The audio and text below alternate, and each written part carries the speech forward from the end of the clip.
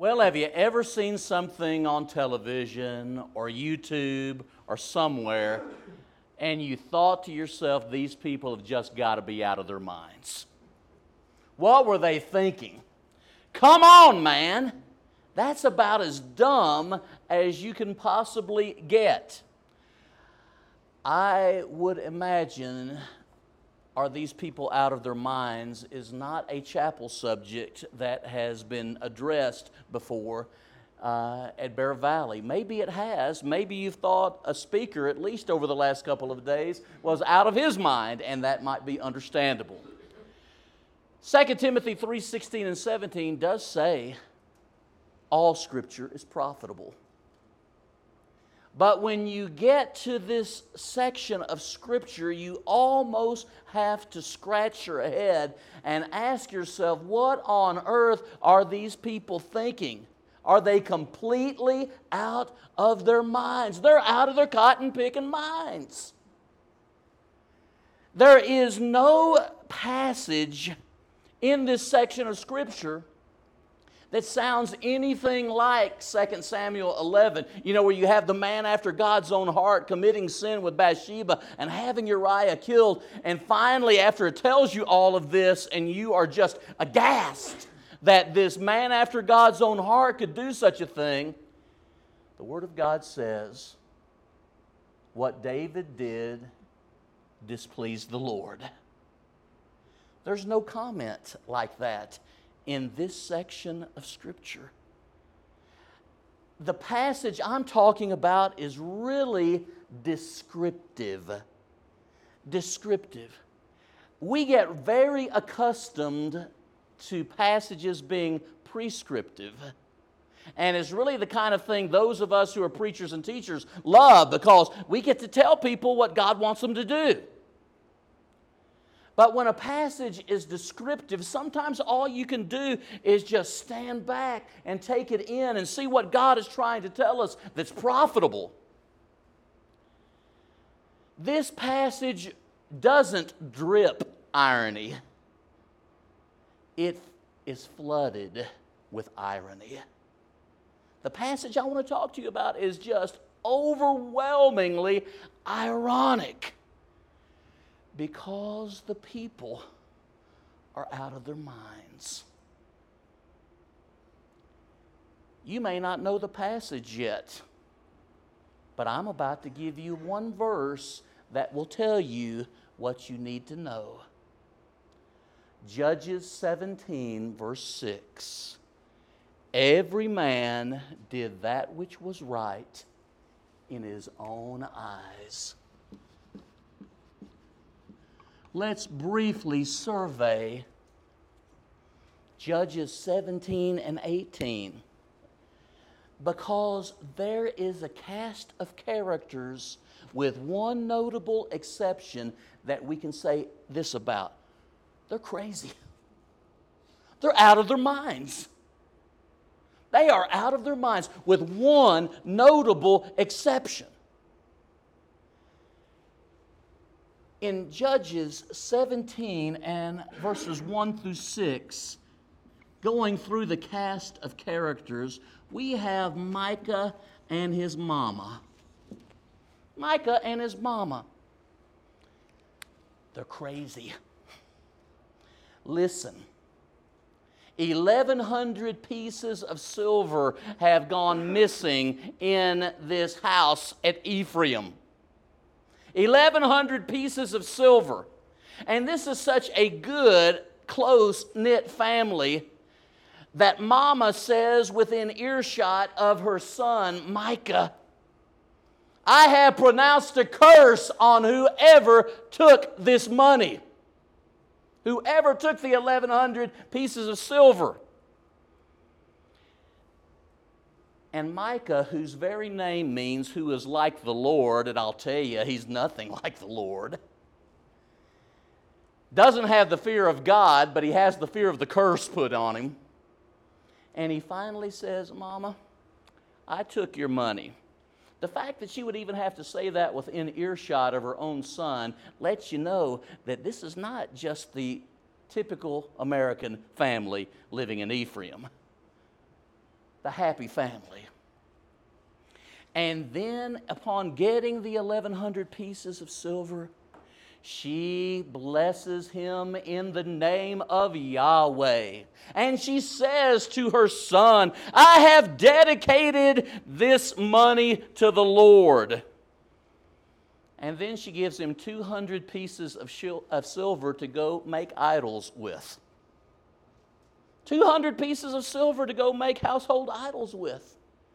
She is the great-grandma of Ananias and Sapphira in Acts 5, 1 through 11.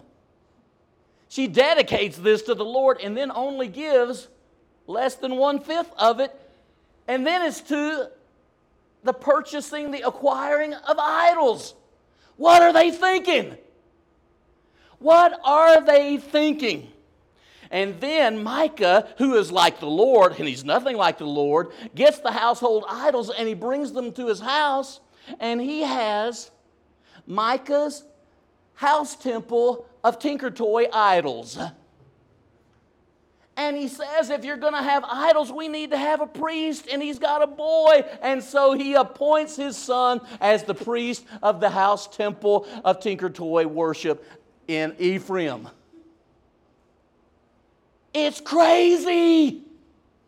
It's crazy. Height, Michael, in 6 verses, they violate over half of the 10 Commandments. They're nuts. They're nuts. Thank God there's nobody like that in the world today, huh? Now we go from Micah and his mama to Micah and the Levite. In verses 7 through 13, Micah and the Levite. Man, these would make great groups, musical groups. Micah and his mama. Micah and the Levite. And it just so happens that a Levite, come on in, we'll let you. Come on in. Crazy, we're talking about crazy people. Come on in, preacher. All right. These people must be out of their minds. Micah just happens to have on his doorstep a living, breathing, walking, talking Levite. And he's starting to think, my son doesn't need to be a priest anymore. We've got a lucky charm. We've got a talisman. We've got us a rabbit's foot. We've got us a 4-leaf clover, and we know that he's a Levite. He's got a southern drawl, and he says corn, born, and all because he's from Judah. You can tell where he's from, just like you can tell these Alabama people. Alabama. Whenever we're around them. I'm from Alabama. See? Now. Michael and the Levite. What you've got here is a crazy mama and son who now think that they can bring on a Levite who's going to bless their house where they're worshiping idols and giving lip service to Yahweh. And guess what? When the price is right, 10 pieces of silver, a suit of clothes, and room and board, I'm wondering why this Levite's wandering around Ephraim anyway. Well, he's at least semi-Levite, I guess we would say. But whenever you're a priest who can be bought, you got to wonder. And here's how it is. Look at the terminology. And these people are crazy. I want you to come and be our household priest. And I want you to be a father and a priest to our family. Well, the text, Denny, tells us he's a young guy. Oh, we want you to be a father and priest to us. That sounds nuts. It sounds nuts, and it is. Every man did that which was right in his own eyes. These people are crazy. They're out of their minds. A type of living has gone on for so long that they can't see the inconsistencies and wrongness. So the Levite comes on board. And the one who was brought on to be a father and a priest ends up like being a son to Micah. They're one big, crazy family. They're crazy. Now, I'm only saying this because the passage is really telling us that. Everything about the passage is describing the circumstances. And I'm simply saying what the text describes. Keep on looking at the great classic groups of craziness. You've got the Levite and the Danites. This cast of characters is something else. The Danites, of course, one of the tribes. And what happens when you get to chapter 18, 1 through 20, there was no king in those days. Had there been a king like David or Hezekiah, surely they would have issued a wake-up call for people to think more properly about God and His ways. But John, there was a king, and his name was God. And these people were doing what was right in their own eyes, not God's. And the Danites send some spies to the house of Micah when Micah must be away, but they encounter the priest. And they say, hey, we can tell from your southern accent, Alabama, that you are from the south and you're a priest, a Levite. We want to know if everything's going to be okay because we're looking for a new home. Rather than take the place in Canaan that they were supposed to, they're looking for an easier choice because they have been getting kicked by the Canaanites. So the Danites are kind of looking for another place. Got 5 spies here, and there's a parody for people that really like to pick up on these things. The sarcasm, the irony, it's not just dripping, it's overwhelming, flooding with irony. The spies think Joshua 2, going into the promised land. Think of the favorable report given in Numbers 13 and 14 and the unfavorable report given initially. And here's what the Levite tells the Danites. Peace be with you. Yahweh's going to bless you. You know, Micah thinks that God has just dropped this Levite on his doorstep, and the Levite is willing to tell people what they want to hear. Off go the Danites, and they go back and talk to their kinsmen, and 600 warriors ready to fight are about to pounce on a little place called Laish that is unprotected, without allies, defenseless. They found this place that looks to them like their own Canaan land, except it's going to be a whole lot easier to get. A whole lot easier to get. And they bring the soldiers as they go to destroy Laish. They're just outside the house of Micah. And they come back after having been given a favorable word by Micah's priest, the Levite. They come back and they take the household idols and they take the priest. And the priest initially says something like this, now do you really think this? And they say to him, you need to consider this a ministerial move. You now are going to be a priest, not for just a household.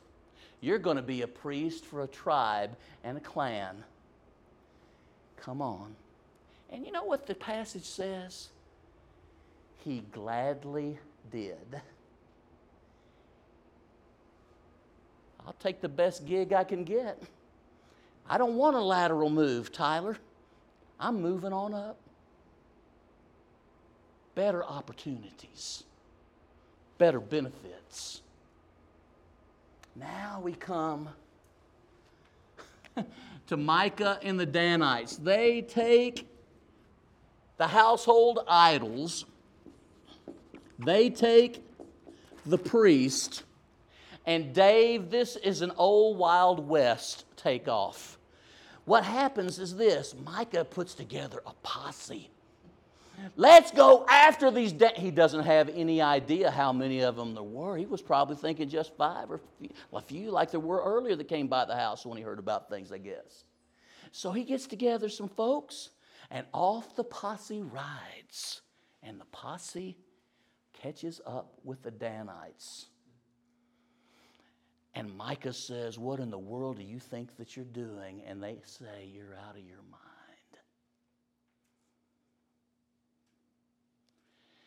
They basically say, "Preacher man, it's time for you, Micah, who is not like the Lord, even though your name means you are like the Lord. It's time for you to zip your lip." Micah says, verse 24, and what has to be one of the dumbest statements ever recorded: "You took the idols that I had made with my hands and the priest, my priest." You got to stop and think. If his gods could be taken by a bunch of Danites that didn't have much sense, they must not have been much of a god, huh? And you're taking my priest, and if he goes gladly, is he really worth having? They're crazy. But here is what the Danites have to say. "What in the world do you think you're doing?" I'll tell you what we're doing. Wayne, he said, the Danites say, "You keep your mouth shut because, yeah, we took your idols and we took your priest, and if you don't leave right now with your mouth shut and really humble, we're going to kill you." Because that's the kind of people we are. They're crazy. They're crazy.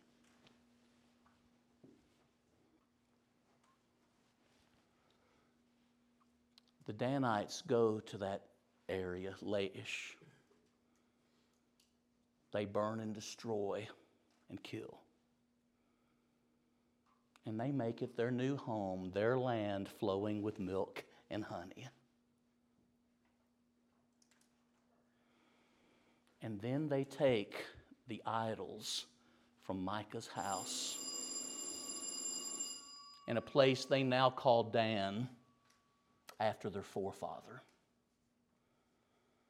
And they erect a place of worship, with the Levite being the priest. But when you look at the chapter as it concludes, only 2 people are named: Micah, who is like the Lord, and now the priest, the Levite, is named. His name is Jonathan, which means God gives. I'd ask, where is God in this chapter? But here's the biggest irony. Jonathan is the grandson of Moses himself.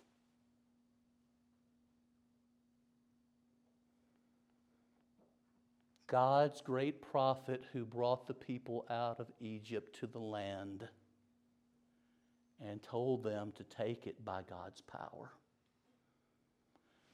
The man who is instrumental in a site at Dan is the apostate descendant of Moses.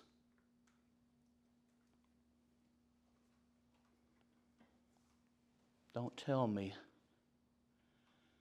that the faith cannot be lost from one generation to the next to the next. And when it happens, it's crazy.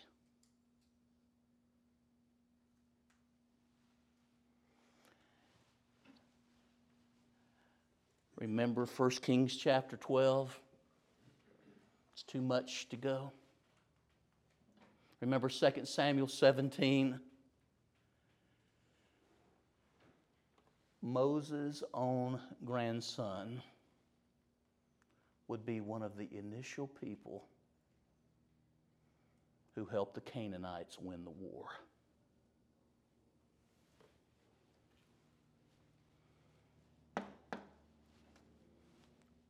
God is mentioned 4 or 5 times in Judges 17 and 18. I suggest that the reason why that people are crazy is because God and His will are talked about, but people want to do their will. Every man did that which was right in his own eyes. Tell me, are things not sounding like that? How we need to keep God at the forefront and not just a name that people utter so they can do their own thing.